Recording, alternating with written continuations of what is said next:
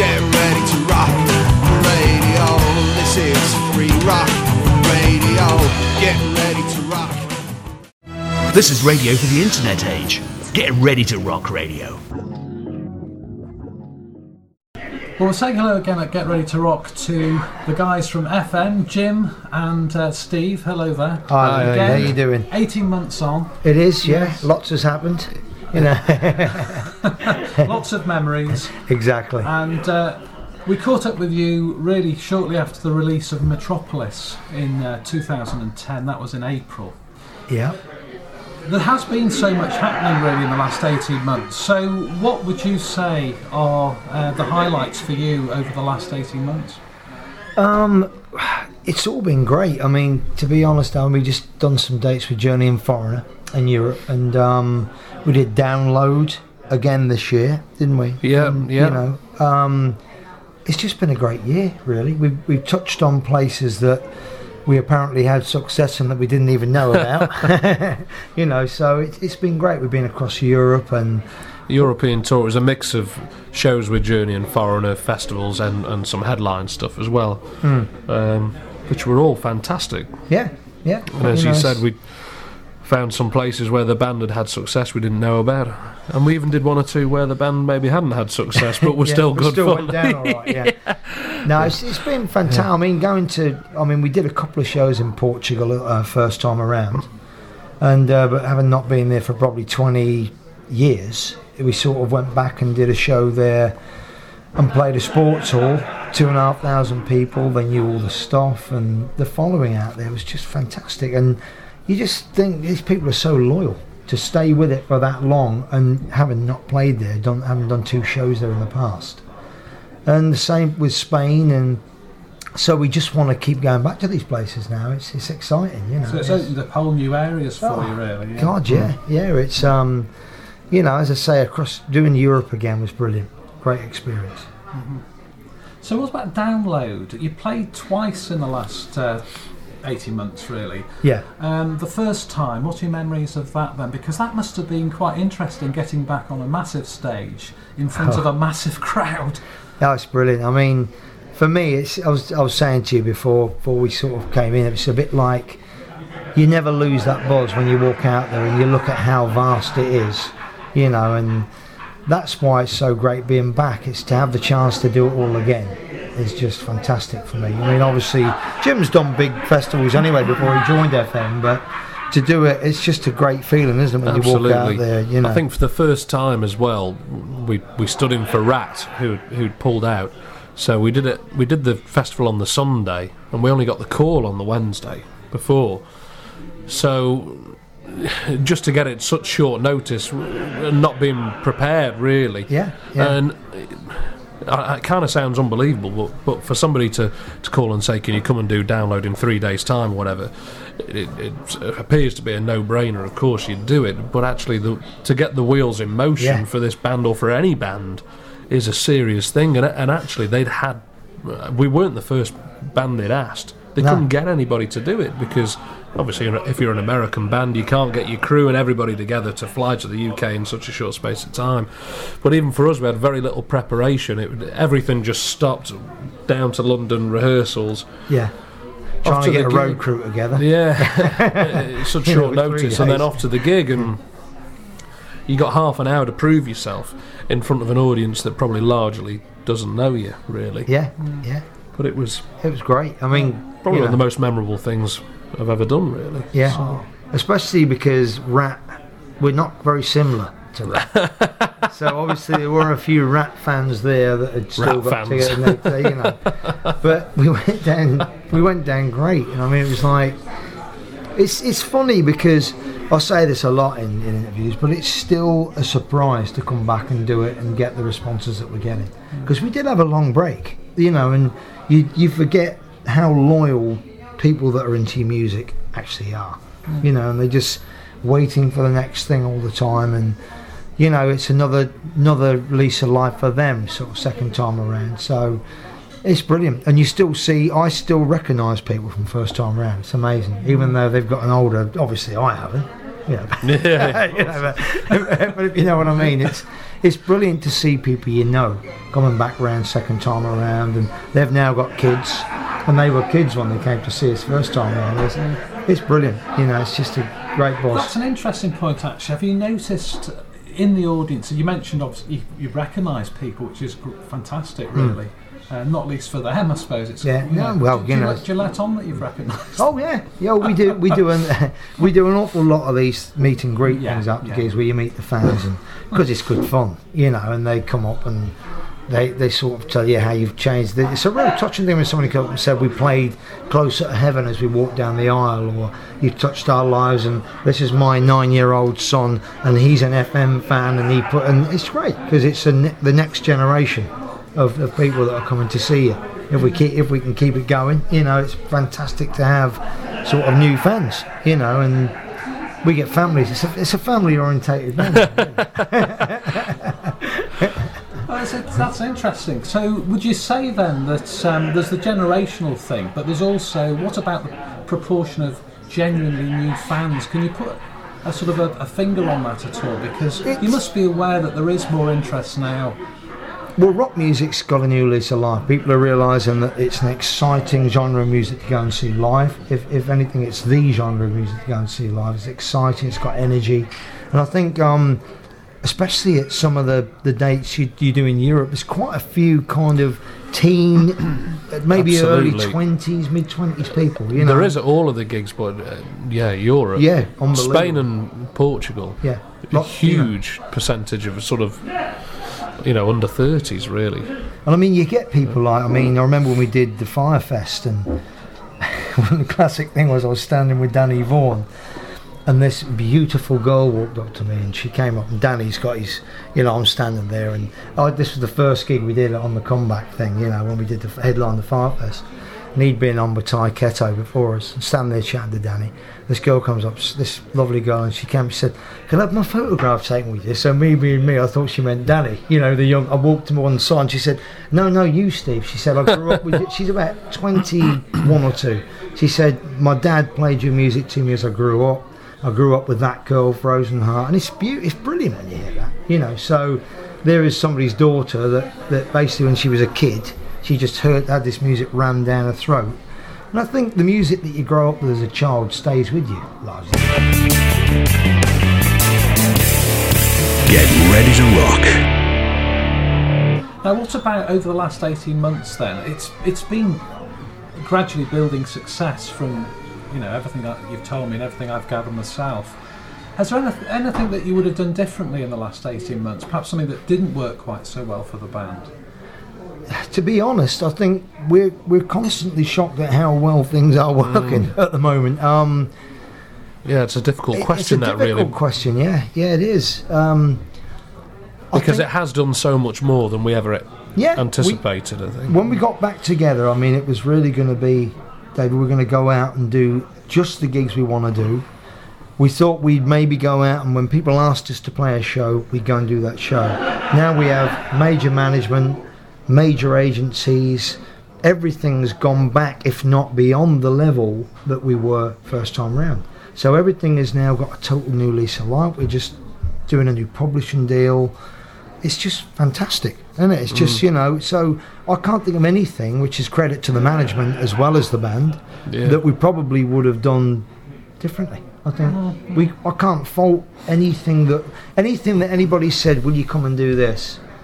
and we've gone and done it. I can't think that was a waste of time. We haven't made any money. No, that was one thing we've done wrong. We're still not rich. We could do with a couple more zeros on everything, but apart from that, we're pretty happy.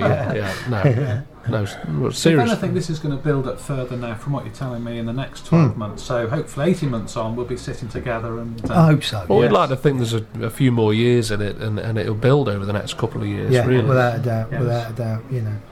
Now this year marks the coming year anyway, marks the 25th anniversary year of the debut album release, Indiscreet. It actually came out in September 1986.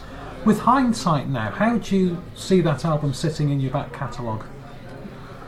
Well, it's a funny thing really, that, because I've got mixed feelings on that album. Although I think it's an album full of great songs, I never liked the sound of the record. I mean, that's a personal thing from my point of view, but you can't dispute the fact that to our FM fans, it is the iconic album. It started everything, and the one thing that shocked me when we got back together and we did the first show, it was going to be one show, and we played Face to Face, That Girl, and I thought to myself, will these songs sound dated when we get back together? Will they be of their time? And they didn't. And they sounded, when we played them as a band, it was great and they were fresh, and I didn't think they just have their place, if you know what I mean. So it's a great album. It was an album, I think, without a weak song, which I think is unusual. That was obviously just a personal point of view, but we made that the way the album was put together. We had a lot more songs, but we picked what we thought every song on that album could be potentially a single. That's how we thought of it, you know. And I think it's still a great record. And to be, as I say, you know, there are other FM records I prefer personally, but to fans, it's the album. It's the one they all say is their favourite record, I guess. You know, I think personally, when you revisit that album, I mean, you're dead right. It's an album of. There are some standouts, but it's consistently good. No, that's the thing, And I take your point about the production. But debut albums, generally, they can use up some of your best material. Were you conscious of that at the time, that you had a load of songs? You mentioned that you had some more that you could have used. Yeah. But was there a feeling that perhaps you were using, you know, giving it your best shot, really, at the time?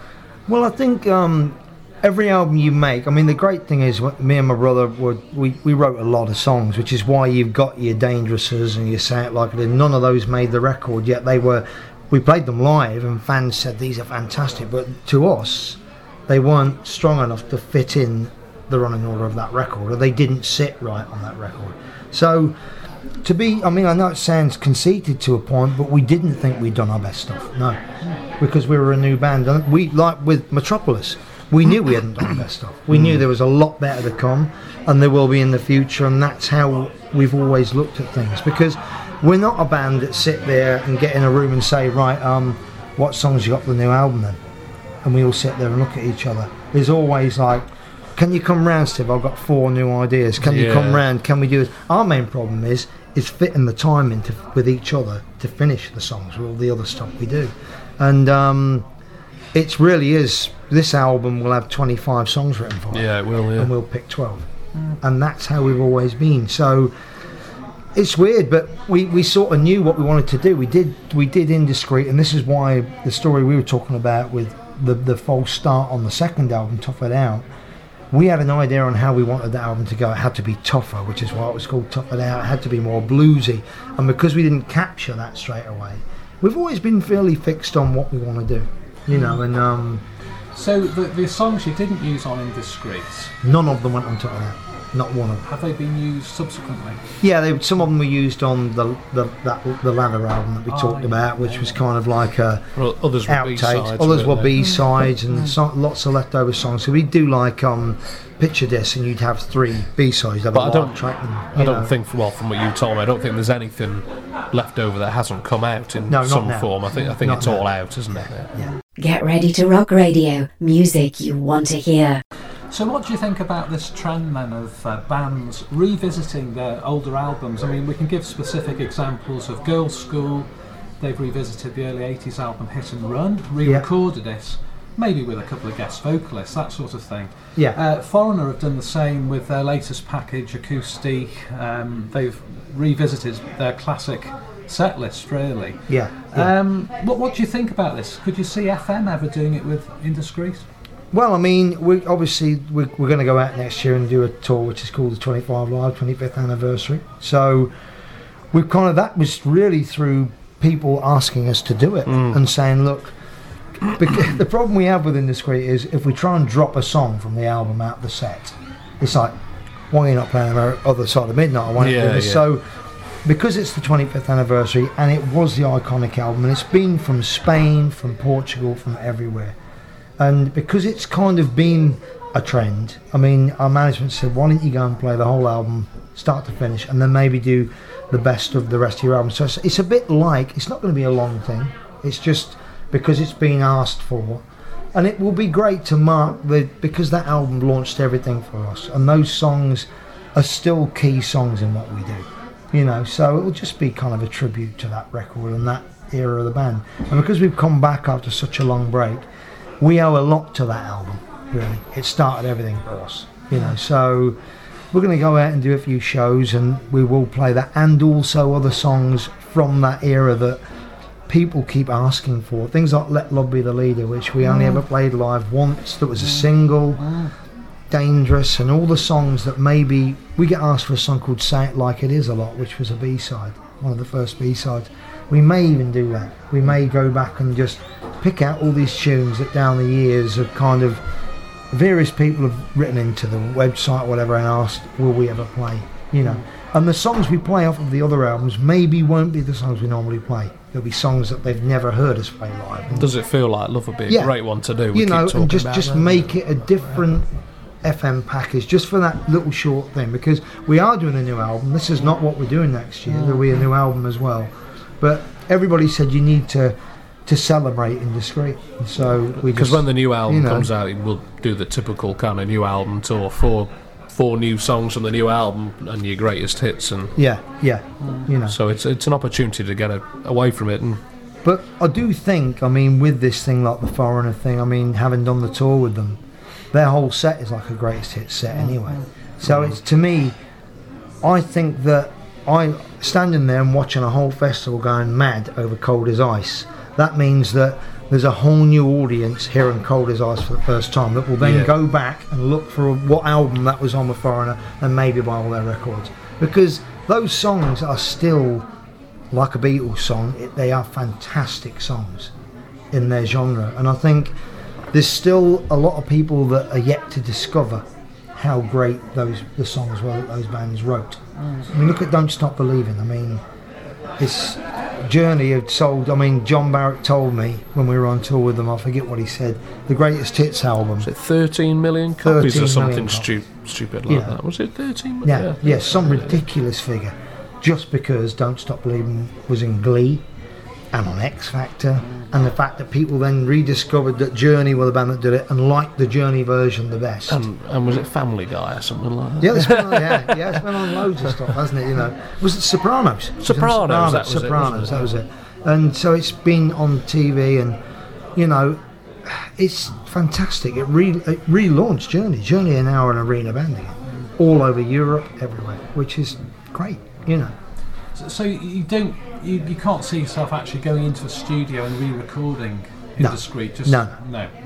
Never happened. The only way I would do that is if the Foreigner album, I haven't heard it. Is it a live record or is it? No. Yeah, we were talking about this before the interview. The Foreigner is basically just a complete re-recording of some of the on acoustic instruments. No, there's a bonus disc available which is electric, so it's the full band. Right. And I think the feeling there is that basically the fans want to hear.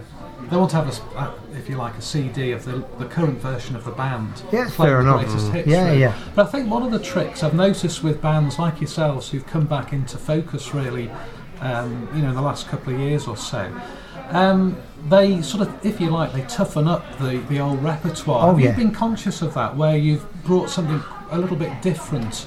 To the mix, if you like, maybe a tougher drum or bass or whatever. Yeah, I think the songs have got a lot more edge to them, don't you? The older songs, edge is a good word. We play them slightly differently, as well. I think as you said it before as well, Indiscreet had quite a strange sound to the record, quite a hollow kind of production sound really, and we probably do play them a little bit tougher. Yeah, whilst kind of sticking to the arrangements, but. We have to really, because the new stuff like Wild Side is so much heavier than that material, so you've got to make it all tie in. So we kind of play those songs probably with a bit more vigour and energy. And we don't have really any interest in revisiting. Not really. Old stuff. We did an acoustic version of That Girl on the City Limits EP, which was totally different version. Though. I think if you did anything, we'd probably want to revisit them in that way, as how you change. That's what Foreigner have done with the acoustic thing. I haven't heard that yet, but I assume maybe some of the arrangements are a bit different or whatever. Exactly right. Yeah. And I can maybe see that being a valid thing to do, but I think for us re-recording the album again doesn't really hold any appeal because we barely get the time to record the new one.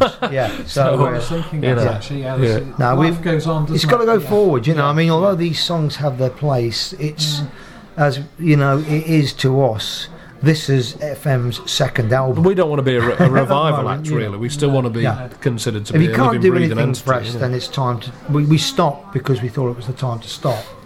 Now we've come back, we just want to keep moving forward, keep new material coming out, and keep it fresh, really. Yes, give the fans new things to listen to, although they want live stuff. We've got some stuff that comes out occasionally, live stuff, and it's always good because that's different. But as far as recorded studio material, I think you want to keep it fresh and new, really. That's a fair comment. But going back to what Jim did mention is actually the hollow sounding nature of the record. This is Indiscreet, of course. I presume that's one of your biggest misgivings about the album, the actual production quality, or the production values, let's say. Yeah, I think what it was, David, at that time, there were a lot of bands around, kind of like... Everything was kind of feel-like bass, which is what a computer... Everybody used that at the time. It was all Go West, Go West the band, all those keyboard sounds, all that kind of DX7 Yamaha sounds, all those keyboard... And we wanted to try and incorporate those sounds into a rock band. Now, to do that on your own, we probably wanted to keep the live sound of the band, but we went a little bit too keyboardy. But for me, some people love the sound of the album. They do, but it's just a personal thing. We had a lot of producers that I would have liked to have worked with, that we could have worked with on the album, that we didn't. But at the end of the day, you've got to look at what the album's popularity was, and it's...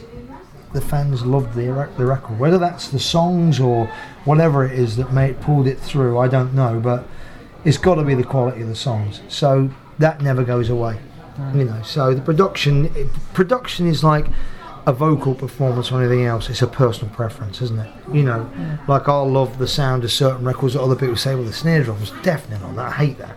You know, and it's just a personal preference, you know. I think, in honesty, it was produced as I think you've sort of hinted at, like many sort of late 80s albums, wasn't it? Exactly, that was the sound. I mean, especially melodic AOR records at that time. And all the guitar sounds were quite thin, and it wasn't that great big, that rock sound then. It was quite electro sounding in a way, lots of keyboards and things like that. And we captured it to a degree, but, you know... we listened to a lot of different music at that time, and I just think we probably could have done with someone else there just to point us more back into the direction of what the band sounded like in a rehearsal studio live, which was like a rock band, really, you know. But we wanted that sound and that sound up on that album, so we tried to incorporate all that into the sound of the record, and maybe went a bit too much the other way, you know, and lost the edge of the band a little, for my tastes. As I say, other people love it, so it's a personal preference. The songs pulled it through, I think. Yes, you know. Get ready to rock radio. Now, promotion-wise for the album, back in late 1986, 1987, what sort of things did you do? Well, we did club tours. We went around the UK doing club tours. I mean, we were very fortunate to, before we'd even signed a record deal, how this came about. It was through an agency and seeing the band, I think, and wanting the band on the agency. We got a tour with Meatloaf in Germany on the Bad Attitude tour. We hadn't even signed a deal. We went out and did these huge arenas with Meatloaf. We toured with Tina Turner. We toured with... took over from Bryan Adams on that in Europe. We did some massive tours. We were very fortunate to do a lot of big support tours, which launched the band, really. And then, obviously, the biggest one being touring with Bon Jovi.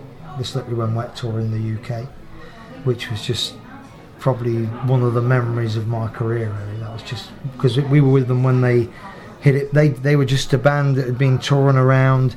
They'd done all the supports. They were really kind of feeling their way. They were on the road constantly, and all of a sudden they were the biggest band in the world. And we were on tour with them when the album went to number one all over the world, and they were as shocked as everybody else. They were like a band that had been touring for a long time, and all of a sudden, overnight, in a way, there wasn't, but that it seemed like it to most people, they became the biggest band in the world at that time, you know.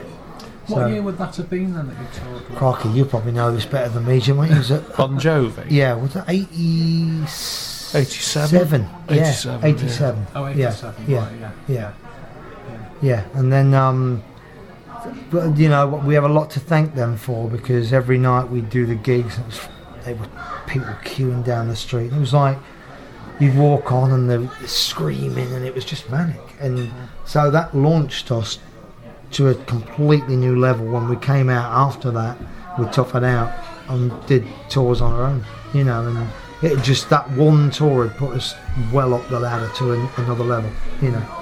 So I guess as far as promotion went, it was pretty good. You know, yeah. Memorable. Yeah, exactly. Now, we should tell listeners that one of the intriguing things about FM, really, because you came through that sort of late 80s period, and a damn good period in record music. Yeah, it was great. You know, for record labels particularly. And of course you had quite a few different editions and shaped picture discs and, you know, various 12-inch singles and this sort of thing. I mean, from a personal point of view, do you still have all that stuff? I mean, is that something that you quite enjoy looking back on? And I love it. I mean, I don't have it anymore, because over the years you do, don't you? I mean, I don't think even I bought you the Wildlife album on vinyl, didn't I? He buys me them, yeah. You know, but I had them all, and it's fantastic. I miss vinyl like you can't believe, because I think it's a possession, and I think, you know, the picture discs. I remember the American Girls one, the Statue of Liberty. The shape of the Statue of Liberty. And so they're real collectors' things, and you don't get that anymore. A lot of that charm and that possession thing has gone. You know, I realise things have to change, but it is that thing with, you know, you do lose that thing of having the sleeve and all the notes and all the inner sleeves. That, you know, you get them with CDs, but albums were a possession, weren't they? So all that stuff like box sets and albums in tins and things like that and stuff, it was great, you know. I sense Jim's something of a collector, really, having spoken with him. He's got a lot of stuff. Yeah. I mean, are you a collector as well, really? I was, like but music, all of my collection got left in my first house with my first wife. Yeah. Did you leave any guitars? No, I'm not that daft. Yeah. Well, talking of limited editions, I was quite intrigued actually. We have. Now that's a hairstyle, you see that? Yes. Now I'm showing Steve the box set for Let Love Be the Leader. You've mentioned this. It was a single. It wasn't on an album. No. And it came out around about 1987, I think it was. That's right, yeah. But I have to ask you here, actually, because this is a numbered. Have you seen this? I've got it, yeah. They did sign all of them. Yeah, that's what the question. I knew you were going to ask that. Yeah. How many did you sign? About 3,000. I think this box actually, it's number 8,000 something. Yeah. So, assuming it might have been 10,000. Yeah, it was a lot. Did you actually sit and sign? Well, yeah. I mean, that's our signatures. I can vouch for that. I can write that for you now if you like, so you can see. Yeah, I could tell it wasn't obviously machine. They're probably machines they were. in I mean, those days, you know. The reason for this, to be honest, I mean, we didn't do this on every single, but it was like. This was kind of, we had a false start on Tough It Out, as we spoke about earlier, and we just thought it's been a long time without any product, the record company were talking to us, so we decided to put a single out and make it something special, because it had been a while between the records, and you know, the fans are patient, they were great, you know, and it was this was the track, so they said we've got to do something special with this, so they said, how would you feel about signing sort of all the 10,000? They didn't say 10,000. You know, they just said all the copies, and we were like thinking, will it be a limited run and all that? And it took days. It was like you'd have to do it and have a rest because your arm would be dropping off, you know. But it worked. I mean, it did well. It got quite a lot of radio play this record, and in Portugal, it's a cult song, isn't it? It's a hit. So we found out this year. We didn't think it was that great at the time when we were sitting there on 8,900, and you know. That's probably what the coffee is on yours. That was when we were at 2 in the morning like this. You've got the original coffee stain on yours as well, yeah. Get ready to rock. So Jim, tell me, you've let the cat out now, haven't you, about collecting stuff? So I think I asked you last time that you first got into FM as a mere stripling. And, one of the first records perhaps you bought, really. Yeah, Indiscreet. Yeah, it was back in '86. Yeah, I didn't actually get it in '86. It was a bit later than that. There was there used to be a record shop like a collector's record shop, really, in the town here, and one of the guys who worked there had worked for FM as part of the crew, Andy Paul, and he just used to bang on about the band all the time. I hadn't heard of the band, and sort of advised me to buy this particular record, and didn't let me leave the shop without taking it with me. Interested in this AOR stuff. And I used to spend most of the time laughing at the hairstyles on the back of it. Yeah, most people did. But no.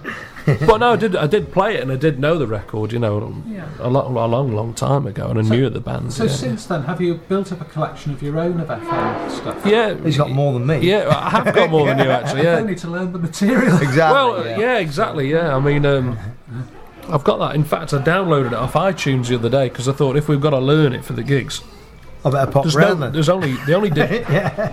It was on a Love Songs compilation or something, and that's the only digital copy available, which you can get on iTunes. So I think I did send it to you. Yeah, you did. Yeah, I've got it. Yeah. But I have actually. I got the tin there every. What's that every song time called? I think that's of the you. one. Yeah. Yeah. No, I got every breath you take. Yeah, that's the one. Yeah. I think that's fantastic. You perhaps underrate that, but to hear the current guitar player with, or one of the current guitar players with FM, you've been enthusiastic about the music in the past, and there's still that ripple of enthusiasm about what they've done, really. And I think. But the crazy thing as well is, and maybe you don't understand this, I think, mate, if you don't play in a band or whatever, is that sometimes people will come up to me and say, I saw you at such and such a gig, and you did this and you did that, and I think, did I? Whereas I probably know more about Jimi Hendrix's career than I do my own, and therefore I probably know more about Steve's career than he does. More than I do. You know what I mean? Because because what you do yourself is part of your everyday life. And I'll buy all this stuff, and I'll remind the guys of stuff they've done or songs, and they don't remember. I said to you, when the current FM website was up and running, I said, have they got all the videos on here? And he said, oh, are they? I said, yeah. A video to All or Nothing. I've not seen that one yet. He said, well, yeah, because we didn't do a video to it. I said, well, it's on here. And he said, I'll tell you now, we did not do a video to All or Nothing. And I said, well, there's one here. He said, well, put it on then. And it came on, and he's singing it. He said, that can't be me. That's not me. Yeah. And he got no recollection of doing it. So it's weird. It is weird. You do so many things. When you get to a point where it's just constant work, when you get to a certain level, you forget what you've done. You do a lot of the stuff you do. You remember the things like going on tour with Bon Jovi, but if you were doing, we've done a lot of videos, so you do forget. It's a bit like I remember somebody saying to me, yeah, that video, if I heard it through the grapevine. We did 2. Yeah. And they run about a different one to me, and they're explaining it to me, and I only remember the second one, and I'm like, I wasn't in that. I've never made a video like that, but I had. And and it's like, you just do so much stuff, when you get to a certain level, and you forget certain things you've done. So Jim's been good, really, hasn't he? Because he's reminded you of a lot of he reminds me of stuff. what I've done, and where I've been, Now, just going back to you, Jim. When we spoke 18 months ago, it was really early days as far as the current formation of the band. Although you played Firefest about 6 months previously. For you personally, how has the last 12 months or so gone? What have been the highlights, the personal highlights for you? Because it's quite an undertaking. I would have thought that quite awesome, really, especially the likes of Download. It's quite, even for a seasoned musician who's perhaps even played Download before. What was going through your head, and it's very strange, I suppose, walking into an established lineup and where your audience has known the band for such a long time, because as we've sort of said a couple of times to you tonight, to us it's almost as though Metropolis was the first album and this is a new band, really, but it obviously has this moniker of FM tagged to it, which has such a big history. So I'm very aware that in other people's eyes I'm the new boy and the new kid on the block, and maybe to a lot of people it's not what the band was 20 years ago or whatever. So I think I may have said this to you before. I think for me, when we're doing the new songs and we're making new records, I want to put my own stamp on things, but I'm very aware that it still has to fit into a particular mould. Of which certainly I think with the earlier stuff that Chris Overland played on, it probably suits my playing more so than Andy's did for that earlier stuff. Not to knock Andy's playing or anything. So it's a strange thing really, and to us we're all very, very equal within the band. I don't know whether it's perceived like that. New boy stuff really. It maybe isn't perceived like that to the outside. I don't know really. I am very aware of it, and probably for quite a long time was very nervous about it. I don't feel nervous now about it or anything, and I feel very comfortable.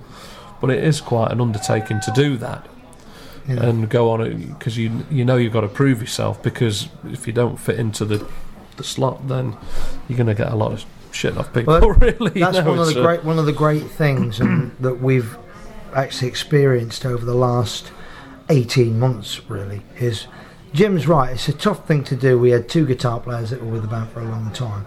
To come in and being a lead guitar player is you're a focal point. You're after the singer. That's where you are, aren't you? You know, and it's like the great thing is that everybody says it's the best the band's been since the early days, which is a great compliment.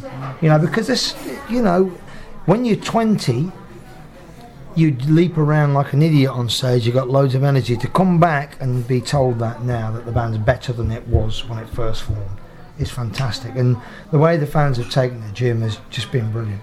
And I think the high points are the same for all of us. It's just the fact that we keep getting offered this fantastic stuff that we never expected, because it was just going to be, let's just do a few things and do what we want, make an album when we feel like it. But now that's all gone completely to another level, which we never expected. We never, as we keep saying, we never ever thought we'd do download once, let alone twice. No, and to keep getting this stuff, like come to the States. We look, hopefully we're going to go to the States next year.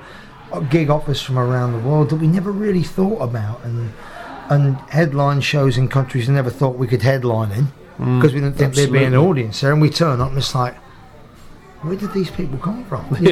It's still surprising to us. We're still finding things out about our band that we never knew had happened. You turn up in a country that we went to twice and thought, well, we did all right there, but you can't really remember because you did a lot of shows, and you'll turn up and it's just amazing. You've got the same kind of fanaticism in the fans in Spain that you have when you play the UK. Yet we never really touched on it. Yet we toured the UK many times, and so we're still finding things out about ourselves, which makes it exciting. Exactly. It's great. Playlisted by mad professors, not monkeys. This is Get Ready to Rock Radio. Just looking ahead now to the next 12 months, you've already mentioned some of those things, like the tour, celebrating Indiscreet. Tell us a bit more about the new album. What stage are you at with that? We've done 13 tracks. We're now on the latter stages of mixing the last batch of songs. We already know that we've got 2 or 3 more sessions in the studio yet, because there are at least another 8 tracks maybe to be recorded. We always do this though, because we'll like we did it with Metropolis even, we like to have that choice, because it's not just that's 13 good songs, because there might be 5 more that you haven't demoed that might blow those away. So every album has to be your best album, and if you've got the songs, you never know that until you've recorded them all, and you never know what the best 12 that fit together to make the best album are unless you record them all. So we'll record another probably 8 tunes, and then we'll know where we're at. So the new album's well on its way. We're really, really excited about it. We think it's great. So is it a step forward from Metropolis then? Do you think? We all think so. And the people that worked on Metropolis with us are working with us on this. And believe you me, they're not crawlers. They don't go, oh, you're great. If they think we're crap, they tell us, don't they? Sorry about that. But no, it's like if they think something's not right, Chris is like one of the team who say, no, that's not, it's not, but the whole thing is, the people that have worked with us, I mean, numerous times have said, this just blows the last record out of the water. So we hope that the fans and the people, when it actually does come out, we hope they agree, you know, because they're the important ones. So what we think is irrelevant, really. You know. Is there going to be a curveball on this album? Because I think Wildside was the curveball, wasn't it, on Metropolis, and it really went down. It's brilliant live. Yeah. I would say there will be. I mean, I would say there's a couple of tracks that are very, very much in that vein. It's a slightly harder album. Definitely, there's much more of a thread through this album. Wouldn't you say, Jim? Yeah. You know, there's a couple of tracks that are maybe very different to anything that's been done by the band before. I think so, which is the great thing. I mean, we talked about this earlier again, you know, and it's kind of like now we can say, let's just try doing a song like that without having to worry about a major label saying to us, oh no, you can't do that, because we can do what we want. If we think it's not right when we've done it, then it won't make the record. But the great thing is we try everything. We just try things, and certain tracks that you don't think. I mean, Merv had a certain song. I went round there and said, no, he got this idea on how it should go. I said, I got this vision on this song, and I think it should. You remember the song in question? I said it should be like this, and Merv's like, you need help, Steve, don't you? You've lost your mind, haven't you? And we did it, and we saw the song through, and it's slightly different from what we've done, but it's come out great. Yeah, absolutely. You know, and it's so that's the thing. We can try anything we want to try. There's nobody saying you can't do that and you can't do this. You know, it's great to have that control. And what happens to the half dozen or so tracks that you don't use? Well, they'll all get used. They'll get used somewhere because we'll do EPs. And we don't. You know, if we do EPs, downloads and stuff like that. It won't be because they're not good enough songs to make the record. It will be because they don't fit together right with the other tunes or whatever, or they haven't. They may have their place on another record. We don't know. If they're not good enough, they just won't get recorded, will they? No, we don't get to the stage where we write a whole song and go, no, it's a useless song. It doesn't get past the second bridge or chorus. It's like, if a song's rubbish, it's like, it's not very good, is it? So it's in the bin and it's gone. And we can say that to each other. An idea is not right. People are not that precious in FM. We have a good time doing what we do, and we've known each other a long time. Me and Jim have known each other for a long time before he joined FM. So it's not like he's a newcomer to me. He was a mate of mine before he joined the band. So, you know, we can say what we like to each other. So we get the best results because of that. It's bands that are insular and can't speak to each other, that basically one guy says, I think it should be like this, and that's where you get your problems. I mean, FM didn't split up the first time around because we didn't like each other. It's purely we'd run the course. We'd been together a long time and it was time to stop, and we stayed friends, and we've always been friends. And that's probably why we can come back and do this again, really. You know. So what about the timescale now for the album? You mentioned, I think, that the tour next year will be around March time. That's the 25 live. That's the Indiscreet one. Yeah. The album hopefully by then will be finished, because we have to stop at some point. We can't go on recording songs forever. So the new album will be in the bag then, hopefully mixed. So it will just be the scheduling of the record, and when we think the right time to get the tour to support that is together. As I say, the Indiscreet thing is just something to celebrate the album that launched the whole thing for us. It's the 25th anniversary. People have asked us to do it, and it'll be quite nice to go back and play. I mean, there are 2 songs on the album we never played live. Let Love Be the Lead. Love Lies Dying being one of them, and so it'd be great to go back and do songs that we never played live. So that'll be great. We can give them a new sort of slant to the tunes that were never played live at all. So it will be something different, and it'll be exciting for us as well. You know, so... Well, best of luck with that, Steve, and to you, Jim. It's been great, really great catching up with you again. It's been a long time, but actually that, you know, it's the cliche, isn't it? The time goes quickly. You've done an awful lot in that time, and I'm sure if and when we meet up in the future again, maybe after 12 months or so, that'd be great, a hell of a lot is going to happen to FM. So best of luck with that. And Thank you very much. We look forward to the next album as well. Thank you. Thanks very much.